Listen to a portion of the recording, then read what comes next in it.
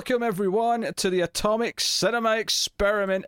I am Peter, and joining me, as always, is Tara. Greetings, citizens, you damn dirty apes. This is a science fiction movie podcast. We talk about science fiction films. We watch some movie, we get together, we talk about it. It's that simple. We started the Planet of the Apes franchise about a month or so ago with the original, of course, and we're here to go into movie number 2 in that franchise, and that is Beneath the Planet of the Apes.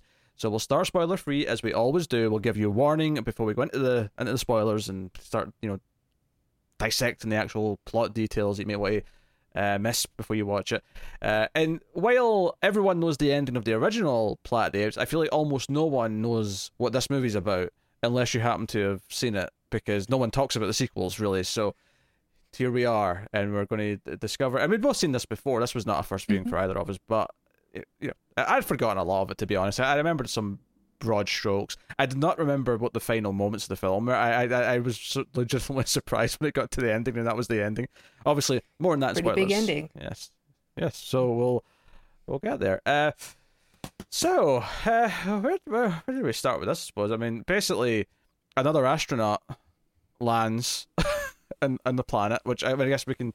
I mean, there's no spoilers for this movie, but I guess for the purpose of talking about this, though, we have to address the fact that the ending of the original, did reveal a big thing, which now we're supposed to know throughout the whole film. So spoilers for the first one, just in case. But we're on Earth. We know it's Earth. We're on Earth with these apes in the future, and this other ship arrives carrying Brent. His crew members are already dead. Although one's like dying as the movie starts, but he's here. He's our knockoff Taylor, and honestly, the first thing I suppose we can talk about, maybe in a minute after we get the general impressions, is why we have someone who's not Charlton Heston for most of the movie. Because there's some behind-the-scenes reasons for that, so we'll get into it. But yeah, basically he meets up with Nova and ends up wanting to try and escape himself, and they end up encountering we'll just call him a third party in the underground of the Planet of the Apes, another society of sorts.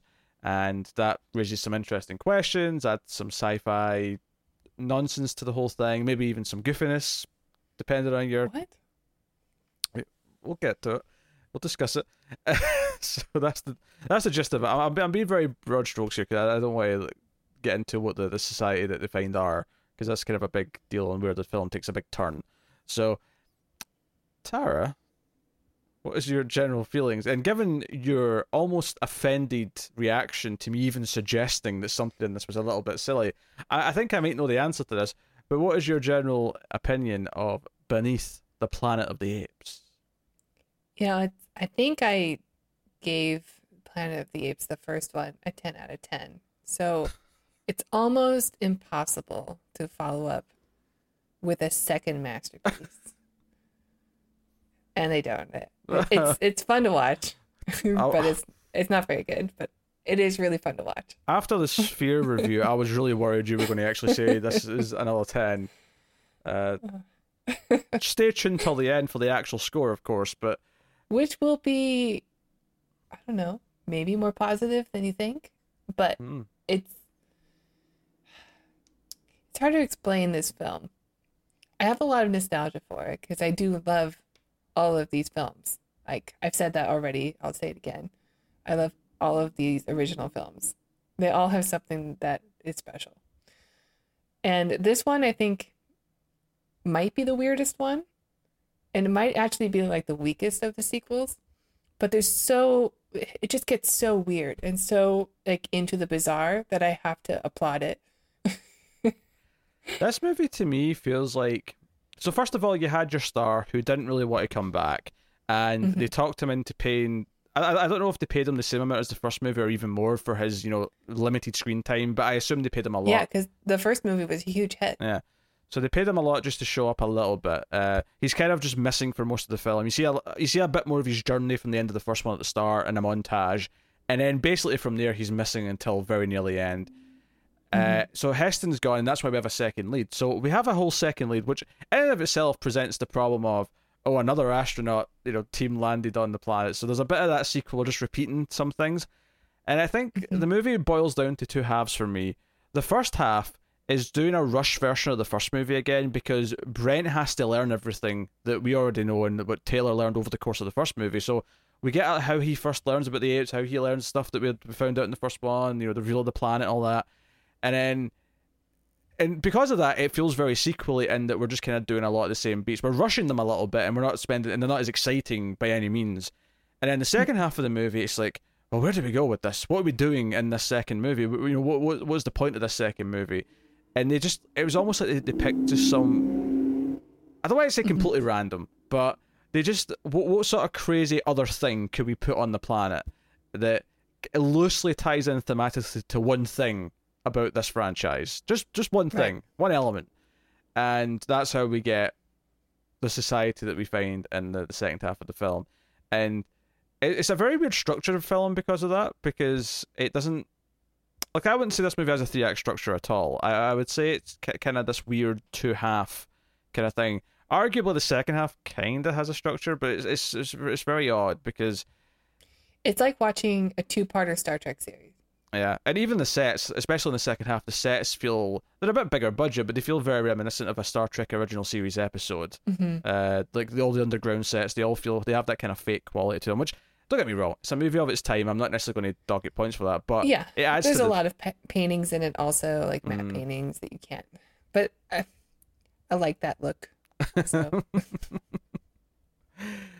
Yeah, I mean, I'm not like. I have no childhood attachment to this. I never watched this as a kid. I never saw any of them until I was in my late teens when I bought the box set or whatever. I think I bought the first one on its own, then I bought the box set later because I want to see the sequels. What are the sequels like? In fact, no. Now I think about it, I never had the sequels in DVD. I bought the box set on Blu-ray. I didn't see the sequels till the Blu-ray set came out. Probably like 2009, 2010, something like that. So I have no like attachment from my youth to these movies, and I watched this one, and I knew a little bit about it. Like I'd heard, some of the beats, not all of them, but some of them. And most people know about the Society. Yeah, I think it's just kind of a weird movie. It's very much the Freddy's Revenge of Planet of the Apes, and not just because it's the second one, but just in that it feels like it's got this weird direction that it never really goes back to. Like the rest of the sequels all feel more, if not in style with the first movie, at least once they established the new style in the third one, they kind of keep it going naturally from there. So, 4's not a sharp left turn, 5's not a sharp right turn. They're kind of, it feels like a sort of knock-on sequential story from that point.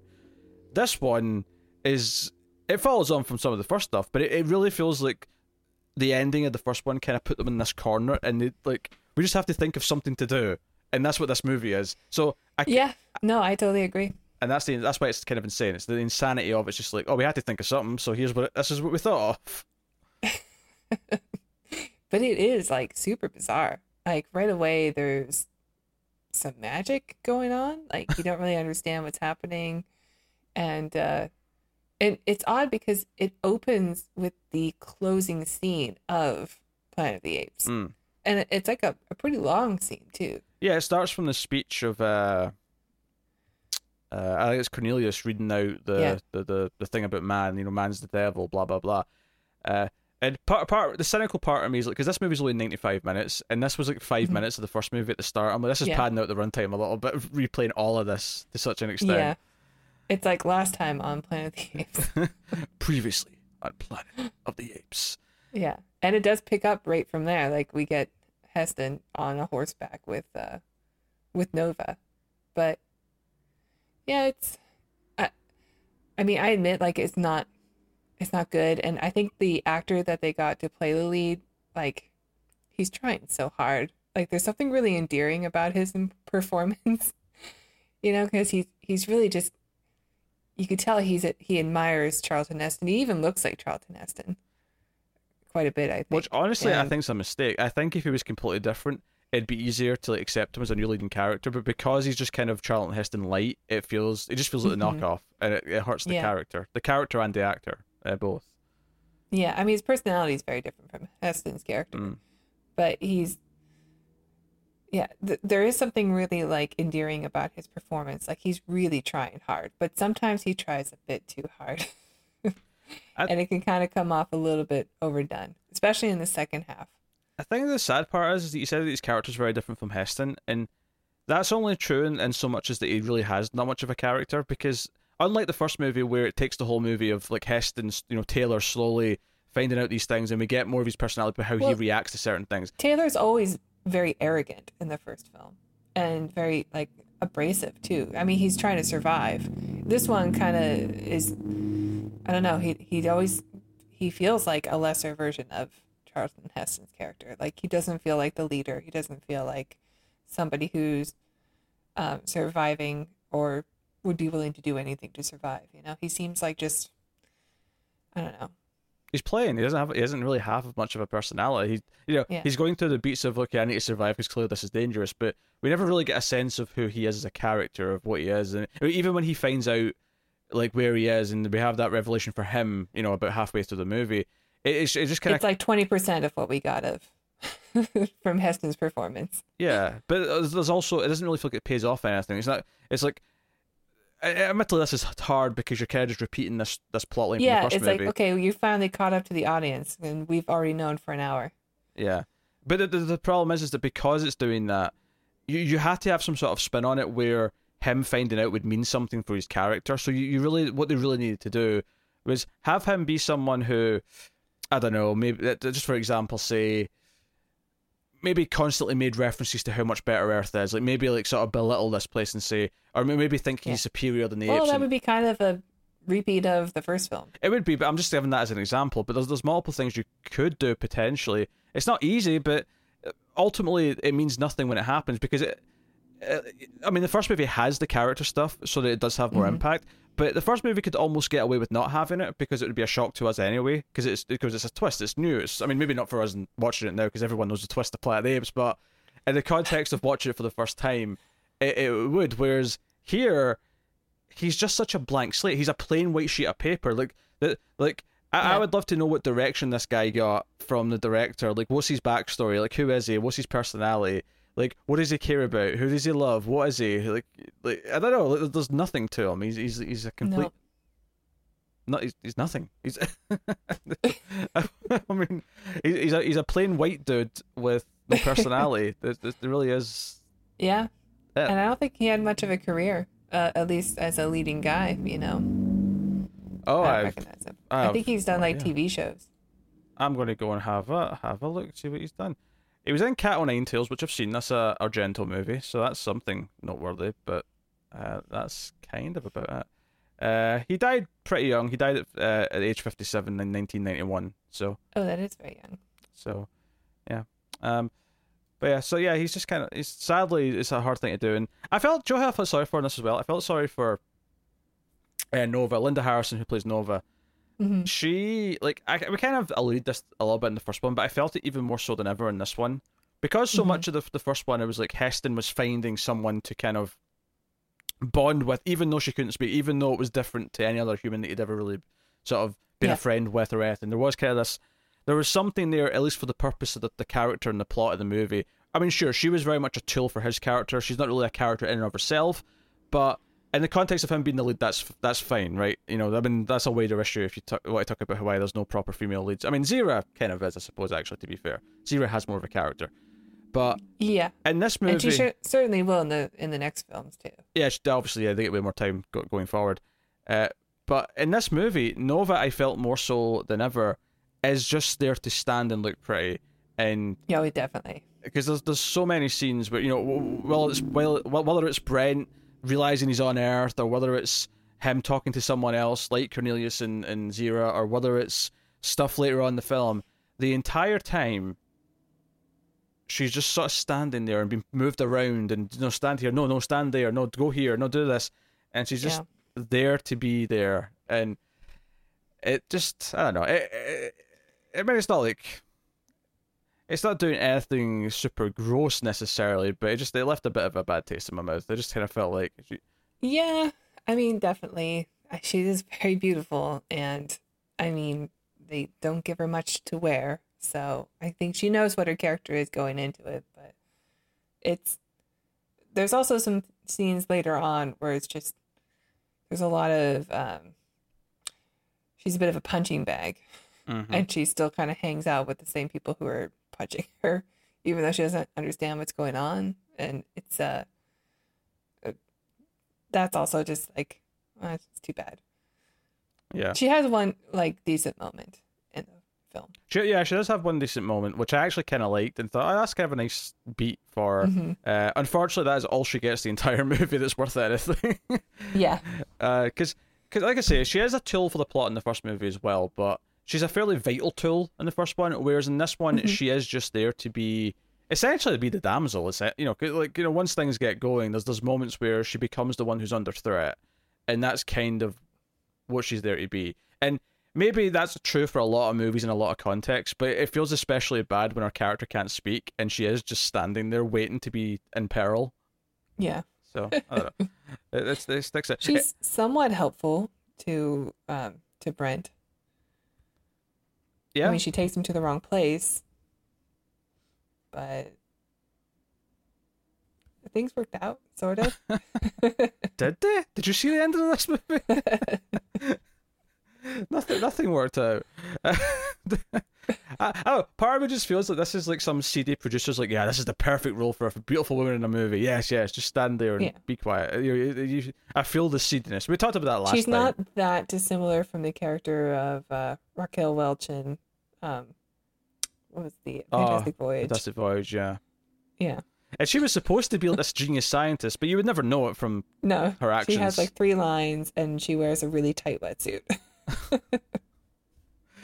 Oh dear. And there was logistical problems about all the men touching her during a vital scene in the movie, which had to be mapped out. That was funny. Yeah. Check out a review of Fantastic Voyage for more on that. So Nova's inclusion is kind of awkward in that sense. It's a clunky movie. It's a clunky movie. It's a weird movie. I kind of like the weirdness. Don't get me wrong. Like I appreciate how kind of batshit it goes. Yeah, like ways. We don't know where to go, but the movie was a big hit, so we have to make a sequel, and our star doesn't want to be in it. So what do we do? And I mean, you're right. The first half of the film is just a repeat of like the first movie, and then it gets into the super weird, which I do enjoy, and I like all the stuff in Ape City with the new rival, the guerrillas who are like the military unit are trying to like go into the Forbidden Zone and take over for the orangutans who normally are the ones who like I don't know, keep the peace, who make the laws, who do all the prayer. And there's a weird Vietnam anti-war scene where like the chimpanzees, like when the gorillas are about to like ride off into the Forbidden Zone to, I don't know, go to war, they have like picketing signs. Yeah, no, that seems actually interesting to me, and I actually think one of the biggest failures of this movie is it doesn't actually explore this more. It's weird and random, but only because it's on its own. See if this movie was just set in like Ape City and it was just their politics and them deciding what to do with a potential war. Like the scene in the sauna between the two leaders, the gorilla leader and the orangutan leader, which is Dr. Zaius, like was actually quite interesting. I liked listening to the politics and the back and forth. Because I was thinking, because there was so much we talked about in the first movie about what everything represents and talking about what's it saying about society, and I felt like there's something, because we talked about how the chimpanzees are kind of the scientists and the thinkers, and especially the younger one, and this felt like a gallery of the younger. This felt like a gallery of college students to me. It felt like a college campus protest. And I thought, that's kind of fascinating. I like that visual, and then it just kind of never goes back to it. Like it never mentions it again. It's like one little moment, and I was that could have been interesting. That could it's like, here's your Vietnam allegory. I guess maybe the society that we meet later also has that, but for the most part, it's just kind of out of nowhere little scene. Like, and I do like the stuff in Ape City. I like the getting more of the politics. I feel like it's out there a necessity, because like the first film was really strong in having all these allegories and actually having social commentary, and I feel like in this one they went, well, let's put in this scene to say we did it, to say we had some more deep themes, but without actually writing a script that kind of used them in any great way or meaningful way. Another thing that hurts the film quite a bit is the mask that some of the apes in the background wear. Sure. They are horrendous. They'll do this thing where they have like whoever's sitting in the front row will have like the ape makeup, and then everyone behind them is all wearing the same Halloween costume mask, and it looks awful. And for some reason, they'll like zoom in on them. Like it would be, it's one thing if you have like the guys in the front who all have the good makeup, and then the guys in the very distance are wearing the mask because you can't quite see it. But they show a lot of the faces of the mask, so you can see the contrast like in the same shot very clearly. It's just so confusing to me. Why would they show it so well? I don't know. Yeah, no, I mean it's a common tactic. I mean, one I always go back to is Army of Darkness, where they had like actual like mechanical or puppeteered skeletons at the front of this like skeleton army. But if you look at the ones in the background, it's people in suits. And the idea being that you can get away with that. And you couldn't really. In that movie, it's actually really obvious. You could just tell that the ones in the back are people in suits and the ones in the front are actually mechanical things. But, you know, it's that idea that you can get away with the ones in the back being a bit crapper, basically. Which is fine logic, but, it, you know, in this movie, it doesn't really do that. It feels like only the few central characters that actually have the full makeup, and then everyone else has the crap masks. And yeah, like there's a lot of this movie does it a few times actually, where it does this dramatic thing where it'll cut to like a harsh close up of their face or their eyes, and when it does that on the apes that aren't the ones that are actually made up properly, it kind of sticks out and looks a bit. Yeah, it's just why would they even, like, they have to know it looks bad. Yeah. Like, I don't understand why it would be in a crowd, but why would they zoom in on it? It's so bizarre. I wonder if there was more production restraints on this movie. Like, I wonder if the budget's lower, or at least the budget after Heston's fee is lower. Well, I mean, he donated his salary to charity. Oh, really? According to the IMDb trivia, which I gave a quick skim over. What charity? I don't know.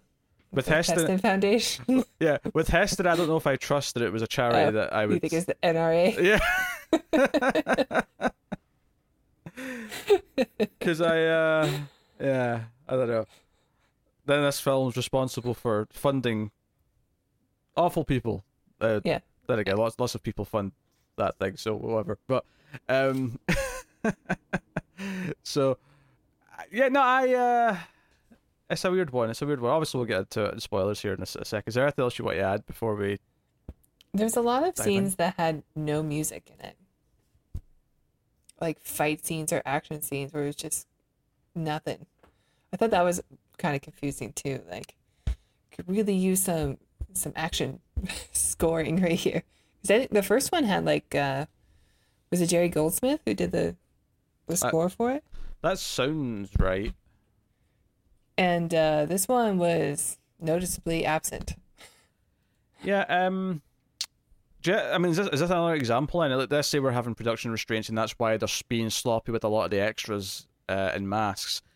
And you know, maybe it means that there's less original music. So they're just, or do you think it's a creative choice where the director, for whatever reason, decided that he didn't want one music? of them that instead of having music, there's like an hypnotic sound effect that they're doing instead.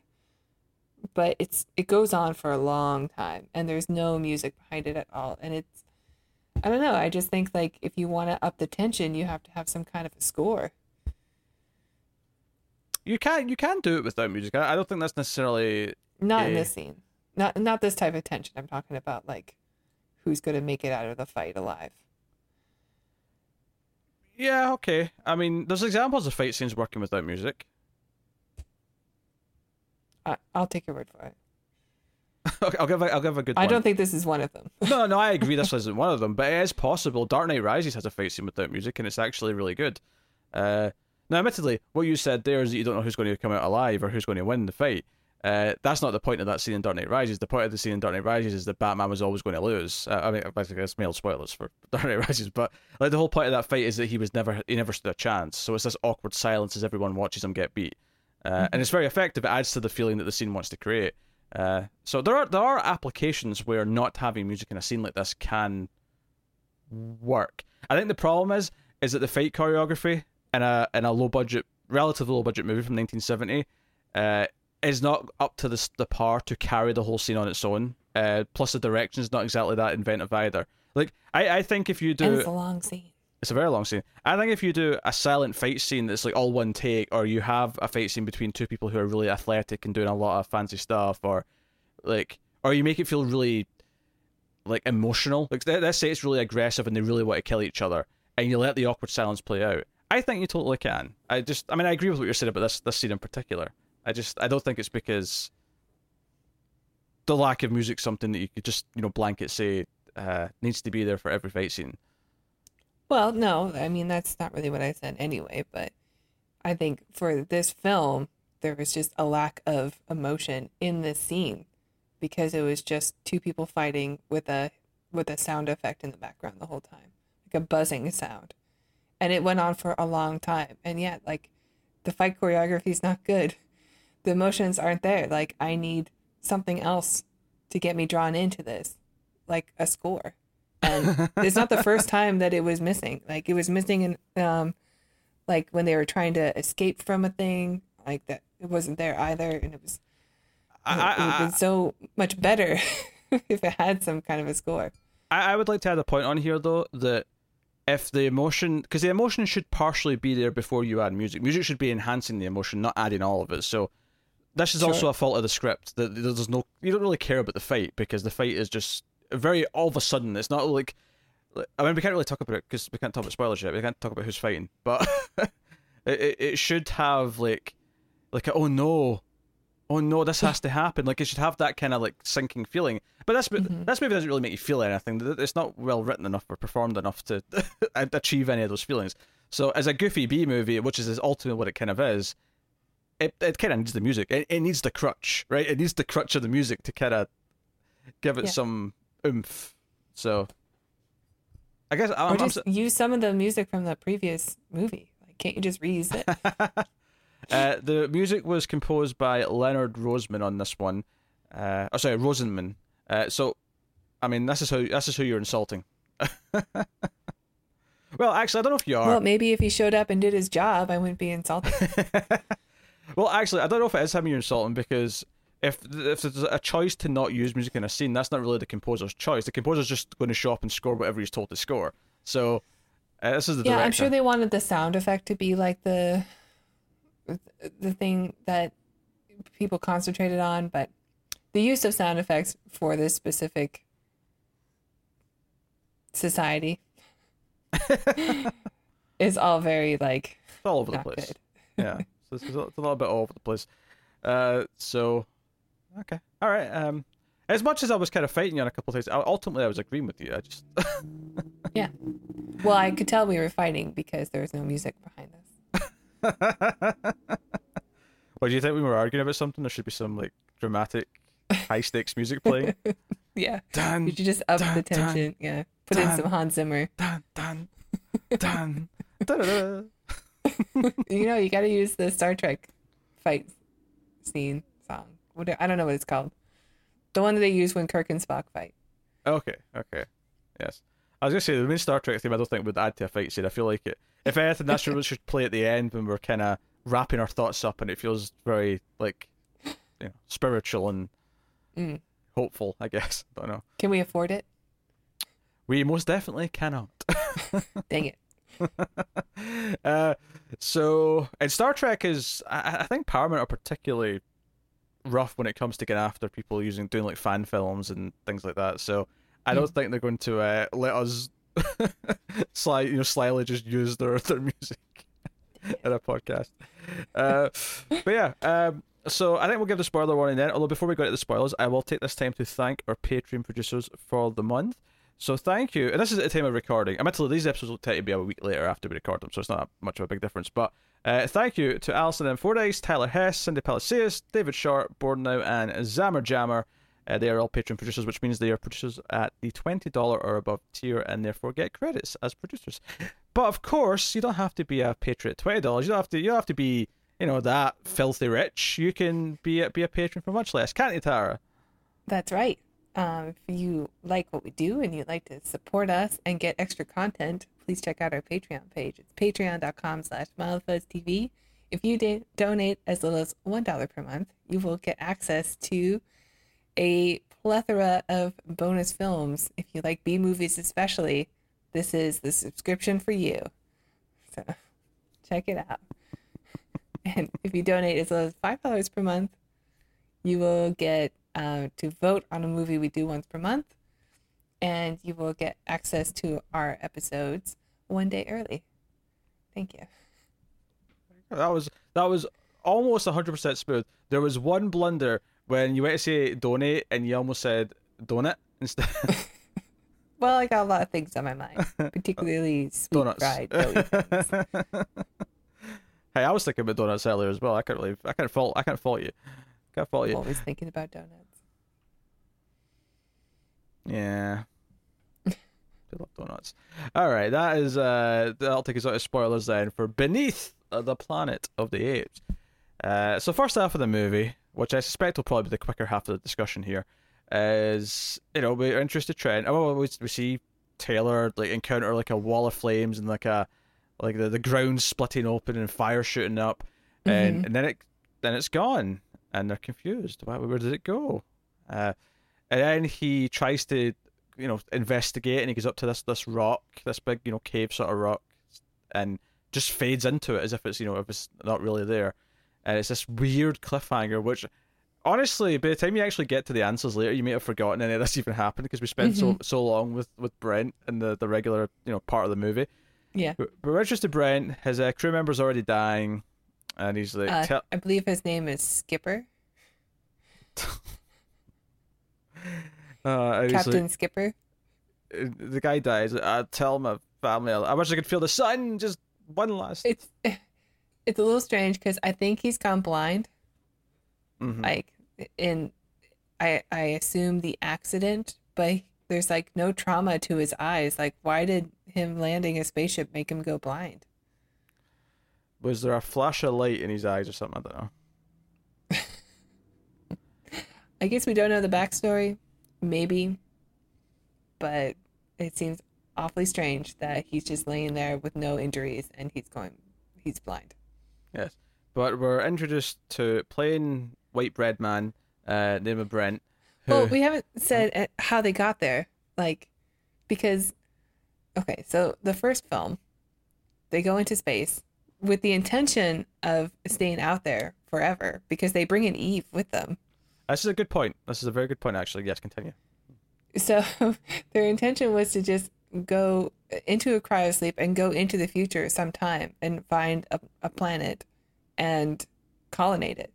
But now they're saying that because Brent and his skipper and presumably others went to follow him to see what happened to the previous ship, they ended up in the same place. No, he actually says the phrase rescue mission. He says that phrase. Yes. It was a rescue mission. So they did not sleep all that time then, I guess. They didn't overshoot by sleeping and end up in the same planet instead. It was because there's no way they could have just gone into cryosleep then woken up in the same area in the same time. Even before you start questioning the science matching up with how the first ship crashed in the first place, let's just roll this back a little bit. The first ship was supposed to go into space and colonize a planet. Why is there a rescue mission? Yeah, I don't know. Why is there unless for some reason on Earth, although I think something at the start of the first one said that they couldn't communicate anymore, but let's just say on Earth they could actually see them go through a vortex or something that they weren't supposed to go through. So okay, no, send a rescue squad. And how hopeless that is, I don't know, but I think that is what happened in this movie because if you just watch the first movie on its own, it's a complete story that shouldn't be a sequel with someone else showing up. No. That doesn't make any sense. But I think in this scene where Skipper is dying, he says something about a time vortex. So presumably now that means in Planet of the Apes, the reason they get here in the future is because they didn't travel through space, but they traveled through a time vortex. Except their Eve still aged naturally on the ship. Is it possible, Tara, now bear with me here, is it possible that the writers of this sequel are pulling stuff out their ass that makes no sense? Is it possible that's happening? But they're professional Hollywood scriptwriters. That doesn't make any sense. Clearly, they have some plan that is just smarter than us non-writers. Just haven't figured it out. We just don't get it. No, I'm pretty sure the writer of this is just someone's nephew. They get some producer gave their nephew the job. It's like, oh, you want to be a writer? Come on here, I think sunshine. the writer of this ended up writing the rest of them, and the rest of them I think are pretty good. Yeah. Well, I wonder if the problem with this one is that they had to somehow continue the ending of the first one, whereas with the third one onwards, he basically just got to write a new story from scratch. Not scratch. I mean, it connects to the first stuff in some ways, but in a sense where it's okay, this is just a completely fresh idea. That essentially is a new starting point. You could jump into the third one and start from there if you wanted to, and it would make sense, and it would be a story. 3, 4, and 5 in a lot of ways are kind of a trilogy. Yeah. In some I think ways. the opening of 3, you have to have some okay, this is the situation, and I guess I'll accept it in order for them to tell me a good story. I mean, hell, in a lot of ways, the fourth one is kind of the closest thing that Rise of the Apes is kind of remaking. I mean, it's not really remaking it; it's just doing its own thing. But a lot of it does kind of, ideas kind of match in terms of the goals of what the movies are doing. Obviously, Rise is way better. More in that when we get there, but is it though? I'm pretty sure it is. Don't try and sweet talk your nonsense into that conversation. No. But so yeah. Well, I mean, we'll see. So yeah. The writer, for the record, let me just see who wrote this. The screenplay was by Paul Den. Was story by Paul Den and Mort Abrams. So we'll see. There's obviously a characters based on Pierre Boulez. I assume wrote the book. Yeah. Yeah. So it's some French book. I've never read it. I mean, did you know it was French, or just because I said his name was Pierre that you went, it's no, French? I think we looked it up for the first film. Oh, okay. That makes sense. So basically, he very quickly, and this is, we're talking about this. Because remember in the first movie, now obviously he's landing. I'm not saying this is a mistake, because obviously they've landed in different places. But in the first movie when they land, there's this long journey where they're not really sure if they're going to find water, and it's this this trek through the desert and the wastelands and blah blah blah blah. In this film, he's literally just buried the other guy, and then almost immediately, as he's still kind of crying, you hear a horse. You're like, oh, that was quick. Oh, we're getting going. Oh, it's Nova. Yeah, Nova's just stumbled into the movie because they could afford to bring her back, and she was willing to come back. So here she is. Presenting Nova, and she's wearing Taylor's dog tags. Yes, which is what leads him to suspect that she knows something. Obviously, she doesn't speak to him because she can't. But he tries to although point at him. He tries to get her to talk for a long time. And she eventually she has these quick little flashes of Taylor in her head when he says his name. So she at least understands his name now. It establishes that she can't speak yet, but she can't understand that word. She understands who Taylor is when someone says that name. We get a brief flashback of Heston teaching her how to Nova, Taylor, over and over again. And she doesn't look like she's figuring it out. Wasn't that in the first movie though? Isn't that just a clip from the first movie? It might have been. I can't remember. I feel like it was. Which doesn't really matter. I'm just, the point I'm making is, think so, because it's also the same scene where he talks about we can start a new society and all the children will talk, and it's again one of those moments where it's the two love the lovers are together but they have no chemistry. He really sounds like he's talking to a child when he's talking to her, but then talking about procreating. Ugh. we could never actually, I think, figure this out. But I would be willing to have a friendly bet with you that this scene of them learning the name is a deleted scene then from the first one. Right? If it's not in there to begin with, that it's not something they shot for this movie, that it's something they had that they happened to cut out and they were able to just kind of slot it in here. It's like, oh, we can use this. Okay. I would take that bet because she's wearing his dog tags in this scene. He gives her the dog tags, I think. Oh, you may be right. Yeah. Okay, you might have won this one. You may be just cunning for me on this occasion, Tara. Score. But I'll get you next time. Something. Yeah, I see. I was smart enough not to actually put any stakes on it. So, yes. So she takes him to I keep wanting to say Gorilla City because in the Flash, there's a city in Africa called Gorilla City where intelligent apes live, and this obviously isn't that, but It's Ape City. We call it Ape Town. Ape Town. There you go. So basically, he just from afar sees them having this kind of like town like meeting, right? Where they're talking about, and this is the thing, like in the last movie, there's a bit of a leap here for me where it didn't feel like in the last movie they were this aware that there was another society like in the Forbidden Zone relatively nearby that they might, want to go and start a war with. Yeah, it's very like hush hush. Like no one is allowed in the Forbidden Zone. Yeah, but all of a sudden here we're having a full meeting with like 100 apes talking about it. So clearly, in a very short span of time, things have changed significantly. Yeah, apparently they know that there's something out there because their scouts have gone out and some of them have returned and some of them like talk about how there's these magical walls of fire that show up and somebody is hanging the apes from their, I don't know. So either it's another ape city or it's maybe humans. That may have been more interesting. See if it was just another faction of apes and they discovered that they hated each other and it was like ape versus ape war. That would have been actually kind of an intriguing premise. Ape, no kill ape. It's ape law. It's a lie. The law is based on a lie. So, yeah. So, and obviously we see that Zira is not particularly happy, to the point actually, because so later on, when Dr. Zeus goes to like see them, right, and she has like an injury on her face, the excuse for it is that Coriolis says, "Oh, I hit her for the way she was kind of being sarcastic at the meeting," and Zeus just kind of goes, "Yes, I don't blame you." I'm like, yes, okay. I would have done the exact same thing. Like, all Jesus right, Christ. all right, okay, we know what this society's like. All right, yeah, and she's just like washing her face, like, "Oh, no big deal. He just hit me again." I love how like the opening scene, because the opening scene's from the first Planet of the Apes, we get Roddy McDowall as Cornelius, and then we go here and it's not Roddy McDowall anymore because he wasn't here to film anything. This is the only movie that he's not in, technically. Out of the originals, because he's not in the new ones, right?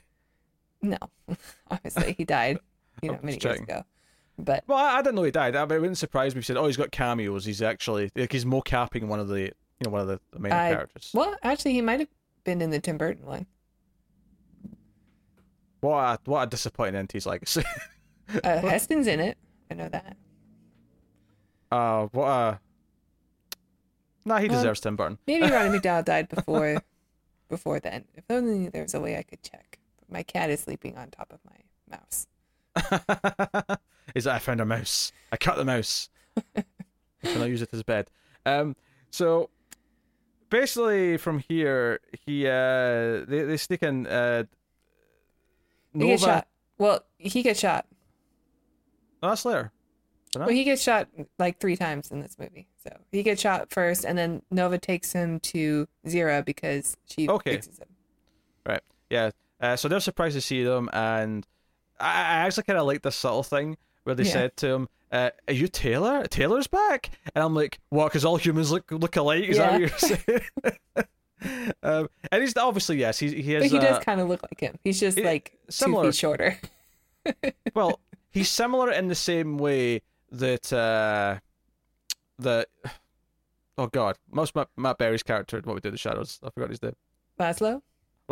He's similar in the sense that Laszlo might mistake him and sleep with the wrong one, right? That's how similar he looks, but not really to anyone with eyes. It's a completely different person. Right? If you've not seen What We Do in the Shadows, just go watch it. You'll get the joke, and it's great. The television show, yes. Yeah. But also, actually, watch the movie. The movie's great. A more serious point to bring up here, though, actually, just from the meeting again, before I forget about it, is there's a line in here that I thought was really either an oversight or a really intentional placement to try and provoke some thought, right? I'm probably leaning towards oversight given the quality of the movie overall, but where I think it's the lead gorilla says, we don't just fear humans because of their white skin, and at first I thought, oh, that's kind of notable that there's no other humans. And I was like, no, wait, there was a black character in the first movie, so it's kind of weird that the apes still refer to humans primarily as white skin. Now, is that just the shadiness of the time and them not acknowledging, like, and the writers not even thinking about this, and it's kind of reading as them being kind of dicks, and just kind of like, I don't know, systematically racist, essentially? Or is this an intentional thing where they're trying to make a point about how the apes wouldn't differ or something? I don't know. I wasn't sure, but the line really stuck out to me. Yeah, so I think the comment is, I think it's just the writers trying to do another allegory and like just get one in there real quick, but I think maybe they didn't realize what they were stepping into when they wrote that. They just thought this will be a poignant thing that'll make people think, without realizing that actually it's kind of problematic. But I mean, it's not like the issue of class and race isn't brought up in the first one, but it's between all the apes, like the chimpanzees versus the orangutans are clearly like the lower class citizens. They're a mirror of human culture, but they're all within the ape structure, so it's kind of like, here's what our metaphor is. Yeah, I think the confusing thing is that the first movie, I mean, the humans didn't represent another race. They represented animals because they were kept in cages and used for like taxidermy for their museums and stuff. But I think this one's trying to like say, oh no, now it's more poignant because it's about race. But it's not really explored. It's just like a throwaway thing. Like, look, we're really clever, and it's not good. It doesn't age well. I think I would agree. I think it's intentional, but I think it's intentional in a really kind of immature way where they didn't realize what the can of worms they were opening. And like you say, it does not explode. It doesn't really come back later. And if they're saying the humans are the white people, what is that saying? What for the metaphor's sake is this implying? And there's a really problematic line of thinking there, which I don't know if that's what they intended. I don't know if that's what they wanted, but I think that just if it's not what they intended, then it just shows you how poorly thought out the line was in the first place. So right, yeah. So not to bring the tone down here and get very serious for a minute, but the line really stuck out to me because it felt weird, and yeah. So, but I think this does get explored in later films. Like I think Conquest does have a different analogy or the same analogy, but done in a better way. I think it's been a long time since I've seen it. Yeah, don't stake your reputation on how good that is yet before we get there. Back to Planet of the Apes. Beneath the Planet of the Apes, in particular, beneath the surface. Have we gone beneath yet? We're getting there. Well, because we're at the point where we have to get through the sauna scene. We brought that up. Yeah, we talked about how the Zeus and the gorilla sort of leader. Yeah. Would you say that they engage in guerrilla warfare? I'm pretty sure that's the reason this movie existed, because of Vietnam, and they wanted to make a guerrilla warfare joke. I'm just... Sorry. My God, the world's burning. Like, I know. It's actually turning to Planet of the Apes over there. Is there a plague outside? Should I go lock the doors? Technically, there is a plague outside, but that's the... I know. Did you see the news that the bubonic plague's coming back? I did. You sent me that link. Yeah. Yeah, I'm a little... That's a lot concerning. My hope is that because everything's been kind of shut down, everyone's sort of staying away from each other already, that maybe this won't get a chance to spread, because we're already in the mindset of trying to stop something from spreading, that maybe it'll go better. Yeah. Maybe it'll go better. Let's not bring back the Black Death, please. Yeah, let's not do that. But ultimately, Zira and Kilius, who we don't really see much of after this point, give Brent enough stuff, some water, some food, and send them on their way.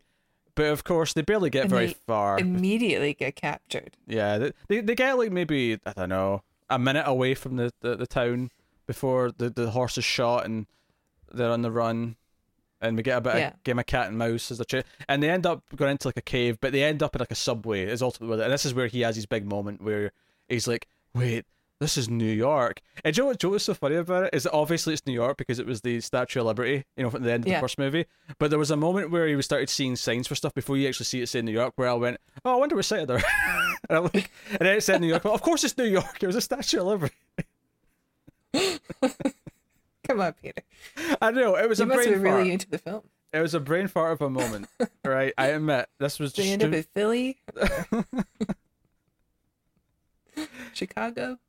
Hey, geographically speaking, Philadelphia wouldn't be the worst place. No, they're pretty close, actually. Yeah, you can drive. You can drive anywhere in the US, but except Hawaii, and I suppose. But but in a reasonable amount of time, it's not a ridiculous journey. No. By US standards, it is larger than the entire height of my island that I'm on. But that's not here nor there. So.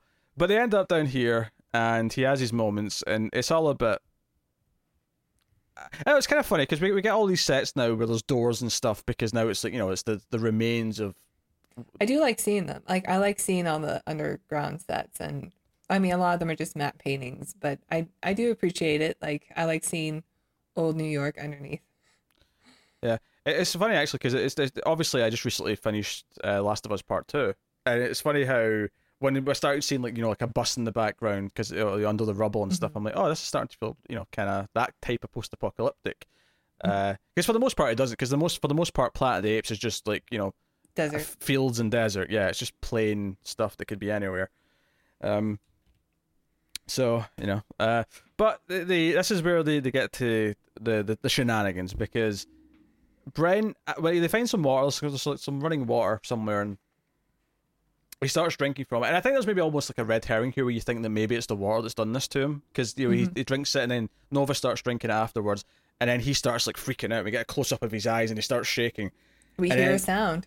Yeah, we hear the or something. But it wasn't that. The sound of telekinesis. The sound of telekinesis, and he starts like shaking. Do you know what it almost says? Do you know like that famous gif of Star Trek? It's so Star Trek. Next Generation. He's so Shatner. Well, no, I was thinking in Next Generation, it's like a nobody, like a red shirt or someone at the console who starts shaking because something happens on the screen. It's a Next Gen clip. It's a famous gif. It gets used all the time. No, I don't know. Because the joke ending of it is that it cuts to the computer screen and it's like a Windows blue screen of death, which... Oh. But, the actual clip's obviously just from something happening in an episode of Star Trek. And what is with the sirens today? I don't know, man. End of the world outside? Tara robbed like a bank in the last week or something. Something went on. That does sound like me. They're coming for Tara. They're coming for Foxy. Oh, yeah, Foxy. Yeah. She's trouble. Nothing but trouble. Foxy's so foxy, she should be legal. And she is. Is your dog named after Foxy Brown? Sort of. So I got her from a shelter, and they already named her Foxy. They named her Foxy Cleopatra after a very Foxy Brown-like character in an Austin Powers movie. Ah, okay. All right. So you didn't pick the name, but... Well, I kept the name Foxy. I dropped the Cleopatra part. And now she's just Foxy Lady. It's a bit snobby for a dog to have a double-barrel name like that. Yeah. She's not a Bond girl or an Austin Powers girl. Yeah. I would like to say that she's named after Foxy Brown. I only recently watched that movie. And you know what? It ain't bad. Oh, it's a pretty good movie. It's a really solid movie. I liked it too. It's one of those things where you go back and watch it as a Tarantino fan, which, both of us, by the time we saw it, were. And you sort of see a lot of the influence and stuff. It's good. It definitely makes me want to watch Jackie Brown when I watch it. Yeah. Well, I mean, there's a reason why it's called Jackie Brown, and it stars Pam Grier, because it's clearly inspired by that era of films starring her. I've not got around to Coffee yet, which is another big one, but... No, I've never seen that either. But no. So... Yes, this is really telekinetic nut jobs, the cult who worship the nuclear bomb that's down here. Well, he tries to kill Nova. He tries to kill Nova, yeah. He tries to dunk her head in the water and then pulls himself away eventually, or they stop making him do it gradually or whatever, and eventually he's drawn into the next room and he sees someone praying at the altar, and it's this nuclear warhead at the front. Not a nuclear. It's the Doomsday warhead, as we find out later. It's just the biggest bomb ever. They could like ruin the atmosphere to the entire planet. It's the Alpha Omega. Can't say it. I don't have as many teeth as Charlton Heston does. He's a very toothy actor. Alpha Omega. So, and this is where we find out they've got telekinesis. And this is the funny thing, is for a good while during this scene when he meets, like, first he meets one, and then he meets like 4 or 5 of them in a row, and they all talk to him via telekinesis, so you never hear what they're saying, you only hear his answers, which I thought was kind of ballsy. You hear like some weird sound effects, so there's like some beeping and booping that happens as they're talking to him. I won't quite say it's R2-D2 levels, but it's definitely something interesting in the soundtrack. But what I thought was weird though is that eventually in the scene, after he's been just responding and we don't hear what they're saying, eventually he starts to really get a lot of pain. And one of them says, okay, we shall now speak verbally, because his just puny little mind clearly can't handle all of this telepathic communication. Also, you said telekinesis earlier. Technically, you're right. No, telepathy, not telekinesis. Thank you. I'm sorry. I agreed at the time because I think in my head, because it was the act of well, they were forcing him to move, to do actions. Yeah, if but you're controlling a human, isn't that telekinesis? No, because I think they're controlling his head to make him want to do it. So he's doing the actions himself. Okay. He's doing the physicality part himself. I was wrong.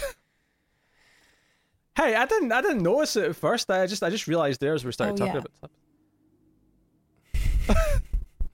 I noticed it at first. As soon as I said it, I went, I bet he's going to correct me. And then you didn't. But then you did. Are you disappointed that I eventually corrected you? No, I expected it. So how can I be disappointed if it's what I expected? How was I supposed to win? If I don't correct you, the comments would be like, actually, I think you'll find is telepathy. Where did you get this one from? Maybe Tara should, leave. Well, I would never act this way towards one of our loyal viewers. I adore them. But with you, I can act that way. I don't adore all of them. Every so often there's a shithead in the comments. I don't mean to say most of you are lovely people. People watch and want to comment. Sometimes you get, and I don't read them, so I don't know what they say. So I'm sure that they're all positive. Joe, if there's something that bothers me, it's a lack of nuance. Where clearly it's obvious you meant to say telepathy, right? And you just said the wrong word. It's not a big deal, right? And I just know that some people, the way they'd respond to that is like, telekinesis, no. And that's all they'll say. Like you've committed a sin because you slipped the wrong word out. Once we're down here, and we're interested in what I did think was weird though is that later on it cuts to the group again of telepaths, and they're watching like they've got like telepathic vision of the outside world, so they can like see the apes coming, and they all talk verbally, and I'm like, why are you talking verbally when you're on your own? There's no reason for you to be talking like this to each other. Yeah. There's another thing they all do that it's a bit confusing as well.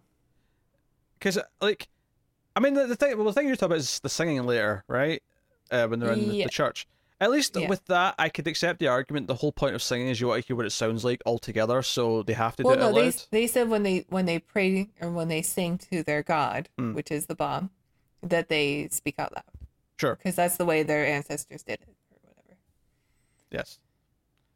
So this is basically a mutant faction that deal with nuclear, radiation and then evolution over however many centuries it's been, have become this weird telepathic society, and they keep insisting that they're a peaceful people. In fact, at one point, I shit you not. So later on, when they make, because when you eventually get to Brent versus Taylor, right? The actual line of that, and I was already thinking this, but this line put it over the edge, where he actually outright says, the guy making them do it says, we're a peaceful people. We don't kill our enemies. We make them kill each other. And I'm like, how is that peaceful? That is not peaceful. Just because your hands aren't doing the killing doesn't mean it's not peaceful. I think that's also a commentary on, like, America. Proxy wars, I get it, but it's just it's so to actually blatantly say it in that succinct a way just felt absurd to me. But hey ho. I like the reveal of it though, because all of a sudden they go from like we're happy to be reunited and have a companion on this planet where they can talk to each other and they're from the same place, to immediately, oh crap, we're gonna have to murder each other now. Well, this goes back to what we were talking about earlier with the lack of music in this scene, is that, like, say if they'd actually given us some time with them to establish that they're actually friends or they know each other, or maybe they grow they have, to like, minor history. Yeah. Or maybe they grow to bond here over a bit of time. That could actually be quite a meaningful thing, that they have to fight each other, but it happens within seconds of them meeting each other. And it's like a minor recognition thing where Taylor's like, oh, yeah, you're Brent. I think I saw you hanging around NASA or something. Like, there's that kind of sentiment. And then they have this big fight, and all the bars in this cage have, like, spiky sort of elements on them. Which actually reminds me, there was one scene, because, like you said earlier, there's, like, multiple times they're on the run from the apes earlier on. There's a scene where they're in, like, a carriage in a cage. It's after with no music. Yeah, it's after they get captured the first time, and then they're taken in the cage. There's like a whole sequence, which, to be fair, I actually thought was a fun little sequence where he climbs out of the cage and actually sort of strangles the ape. And he's there's a lot of stunt work in this scene, which makes it probably the most impressive action scene of the whole movie. Yeah. No, I agree.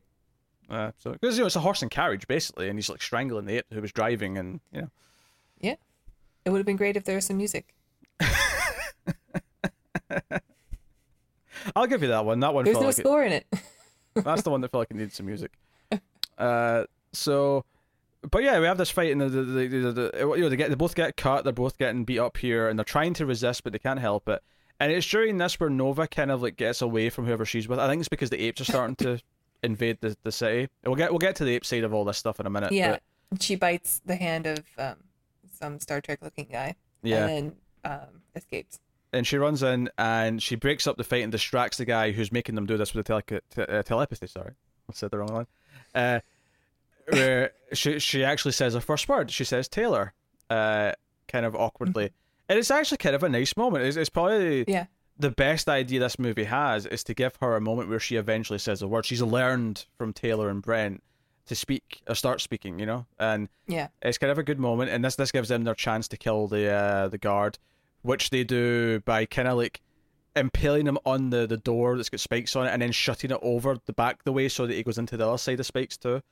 And then he's bloody. In fact, we didn't even mention it's before this scene where they reveal that all of their faces are actually masks. They look human, for the record. They look human. This is the thing where I'm like, why are they all wearing masks like around each other?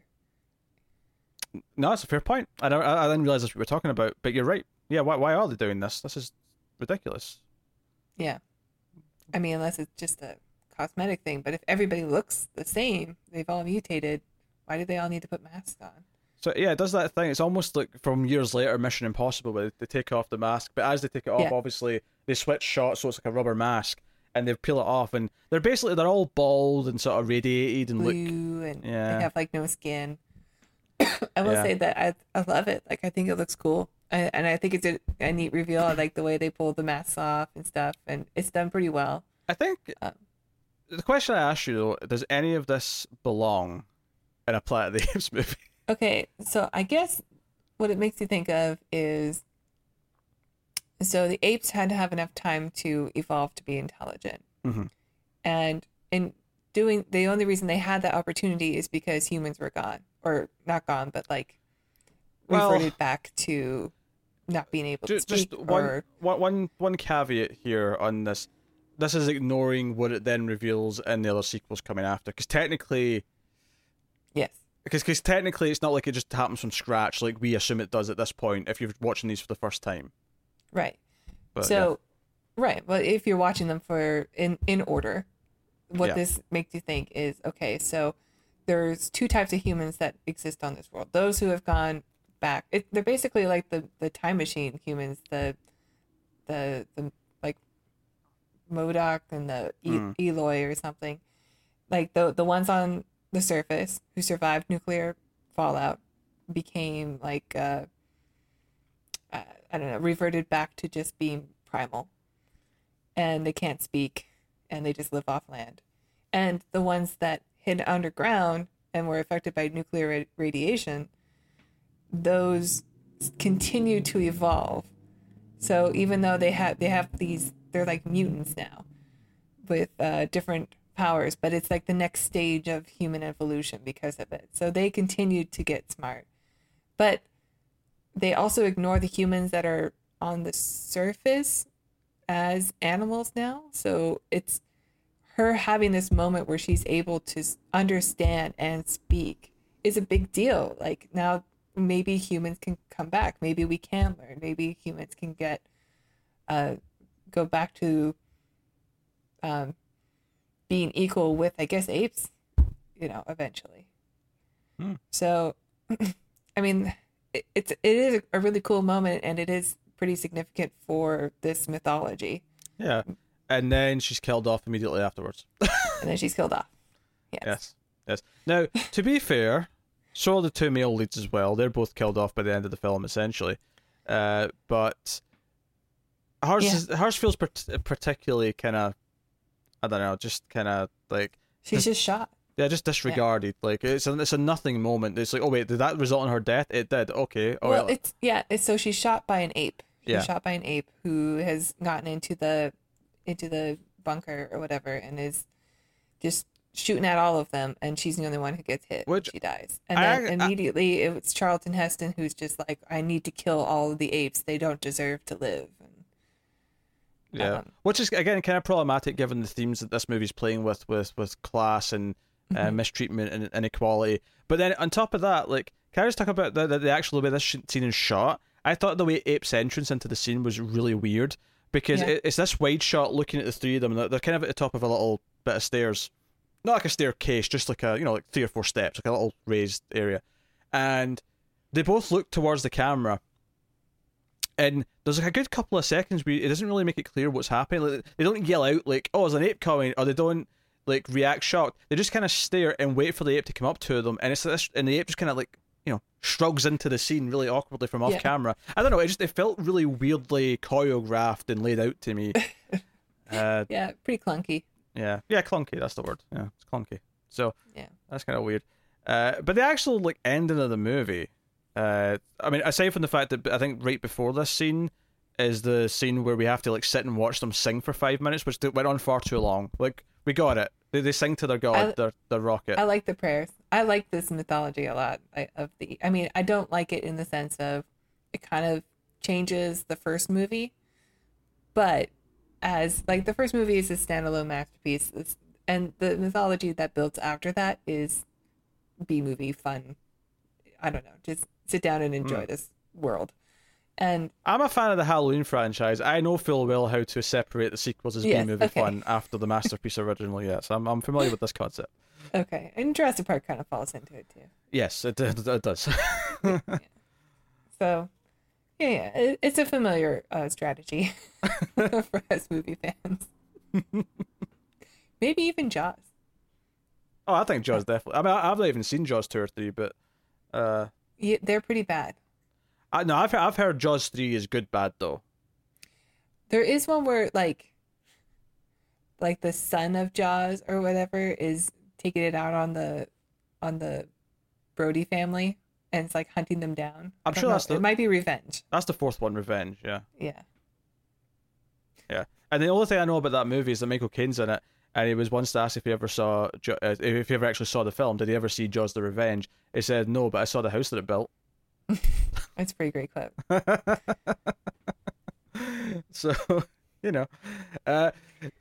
anyway, where so basically they come in, and during this portion of the film, we've been cutting back to the apes occasionally, who have been storming, because that was the whole thing with their meeting earlier on, is they want to storm the Forbidden Zone and get to this faction, whoever they may be. And there's a moment where they try to like project like basically like a horrible kind of like not graveyard, but lots of pikes with apes on them, all like dead, and a statue of the ape. What do they call them again? The apes. They call them the lawgiver. The lawgiver. That's the one. And the statue's crying blood. There's fire like in front of all these like dead apes, and the apes are all in shock and they're in awe. But then eventually it disappears. And I thought it was kind of this weird thing they've got in this movie where the telepaths then say that the apes aren't smart enough for them to continue their projections, and therefore they don't work on them. And I'm like, Yeah. that's like backwards logic. Surely, if they're dumb, then it would work forever or work longer than it would a smarter being. Yeah, I don't. noticed that line too. It's like, oh, it's the apes. They're too primitive for us for our telepathic powers to work on them. And it's like, what? Like, how is this logic working out for you? Like, it doesn't make any sense. To be fair, it does apply to the humans as well, who I guess they would also consider too primitive. Because, I mean, even at the start of the film, when Heston sees stuff, it disappears after a minute. Like, it doesn't stay there forever. So, the logic that that both our humans and the apes are both equally primitive in that sense are fine. But I still don't understand the logic of why being dumber makes it harder to convince them of a thing for longer. It makes it easier. That's how idiocy works. Yeah. They just can't project their brains can't handle the projection image for long periods of time. There's a reason why I the guess Big you Bang have to be smart for it to work. There's a reason why the Big Bang Theory got like 11 seasons, alright? That's all I'm saying. Yeah, I don't watch that show. Well, of course not. You're not primitive.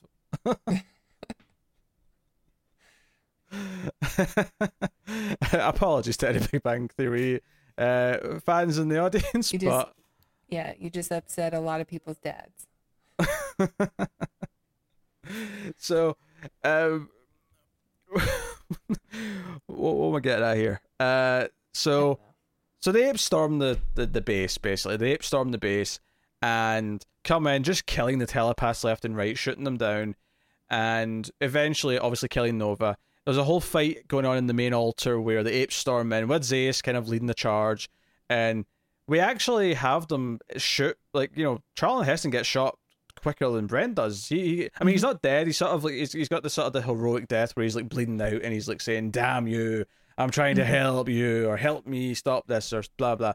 And Brent just goes on a bit of a murdering spree, trying to shoot as many apes as possible before getting gunned, as if he's being shot by firing squad. He gets riddled with holes, which is notable because everyone else in this movie, including Nova, who gets shot, you don't see a gun like a wound or anything. Like Nova has the classic Western death where you don't see any blood or anything to imply she's actually been shot. She's just down.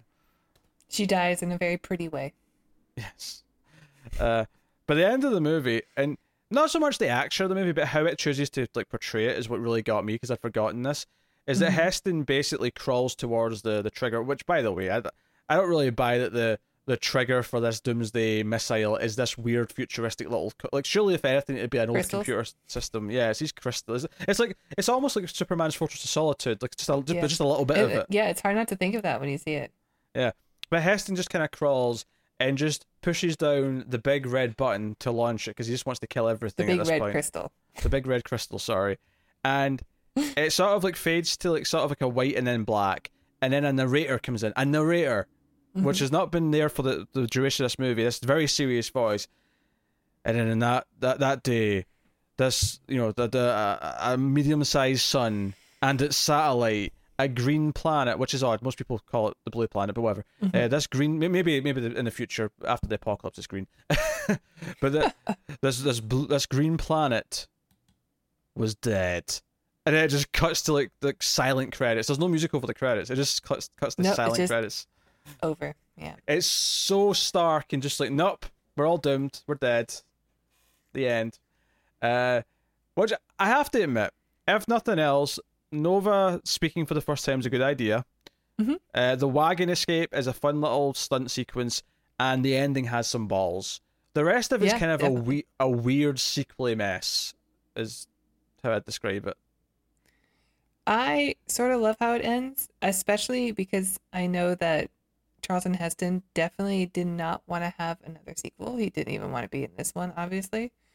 And how do you guarantee no more sequels? You blow up the planet of the Apes. Yes, he wasn't. I mean, it certainly takes him out of the picture, but it definitely, obviously, like, we'll just do some time travel. Yes, we've set up this vortex, this time vortex is just hanging around.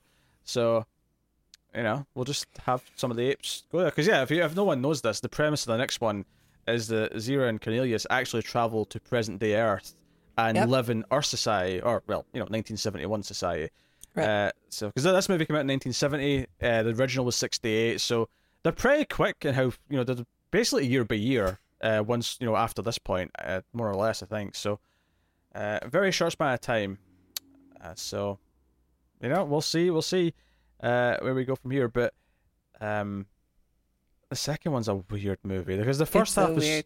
I think this one is the weirdest of all. Yeah, the first half's so repetitious, and then even all the stuff in the second half is weird in concept just on its own. But even in the context of like what the rest of the franchise is nothing else is even remotely touching upon any of this again. Like there's never any other, at least as far as I remember, there's never a hint of like the telepath society like becoming a thing like later on or right. No, this is nothing completely like that. standalone. Yeah. Which is why I compare it to Nightmare on Elm Street Part 2, Freddy's Revenge, because that's often considered the weird one of that franchise for a couple of reasons. One, for some reason, Freddy doesn't kill anyone in their dreams in that movie. He possesses someone instead, so it's like the rules have completely changed. Kind of like here we have this telepath society.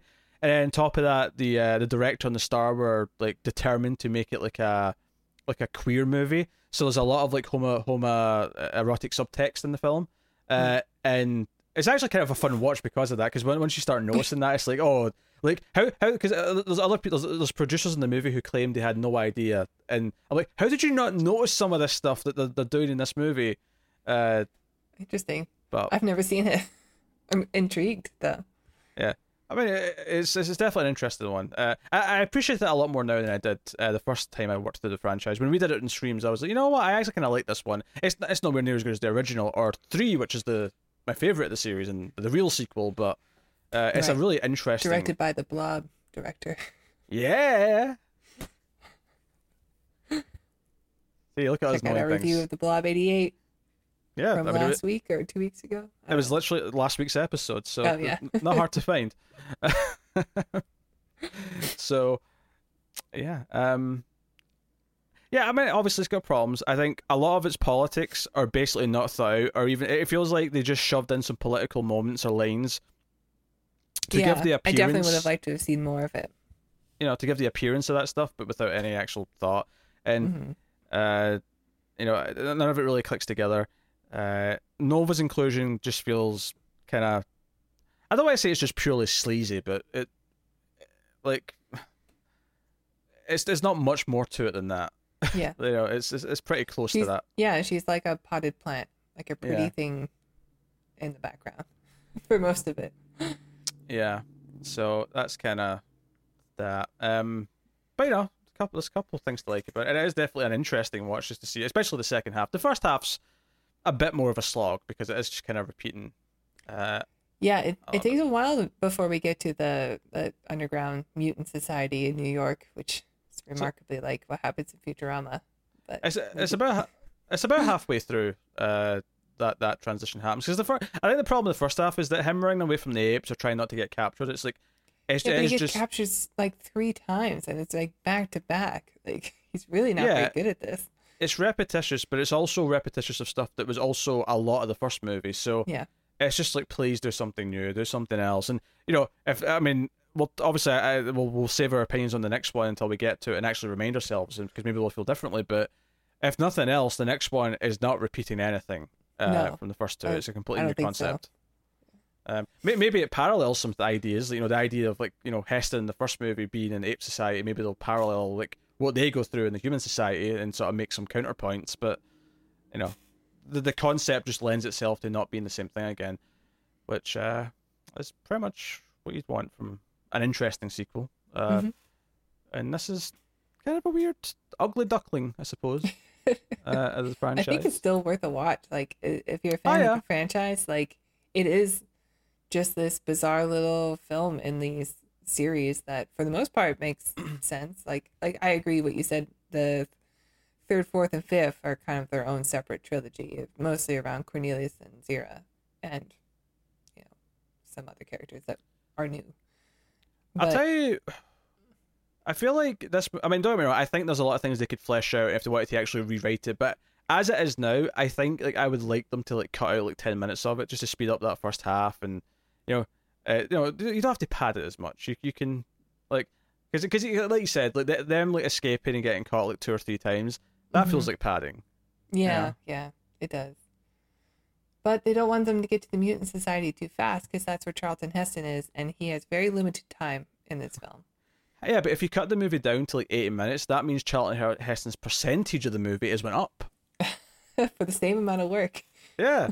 It means that instead of being in, 10%, he's now in 15% of the movie. Because you've cut out some other stuff. Yeah. He definitely did not want to do this film. No. Didn't even take the paycheck.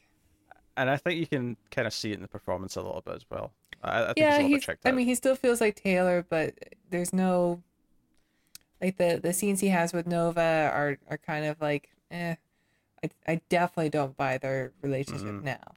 He also looks notably different, and it's not like he's that much older. It's only 2 years later, but his hair's a bit longer. It feels like he didn't want to change his whatever hair he had, so they just had to try and make it work with what he was supposed to look like from the first one. So I felt the difference. I felt like this doesn't feel like how he looked at the end of the first one.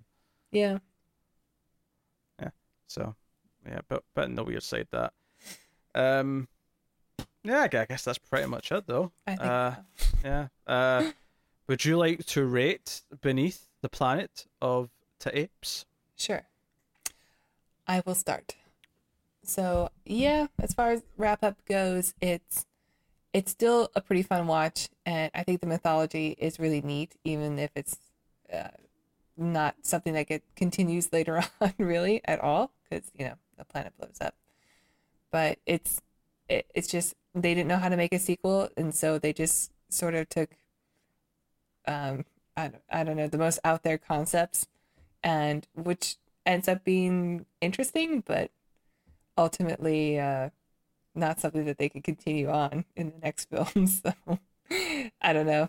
I get it. It's a mess. It's 2 movies in one, and it's doesn't the lead is super try hard, but it is still really fun to watch, and it has some nostalgia for me. I'm gonna give it a 6.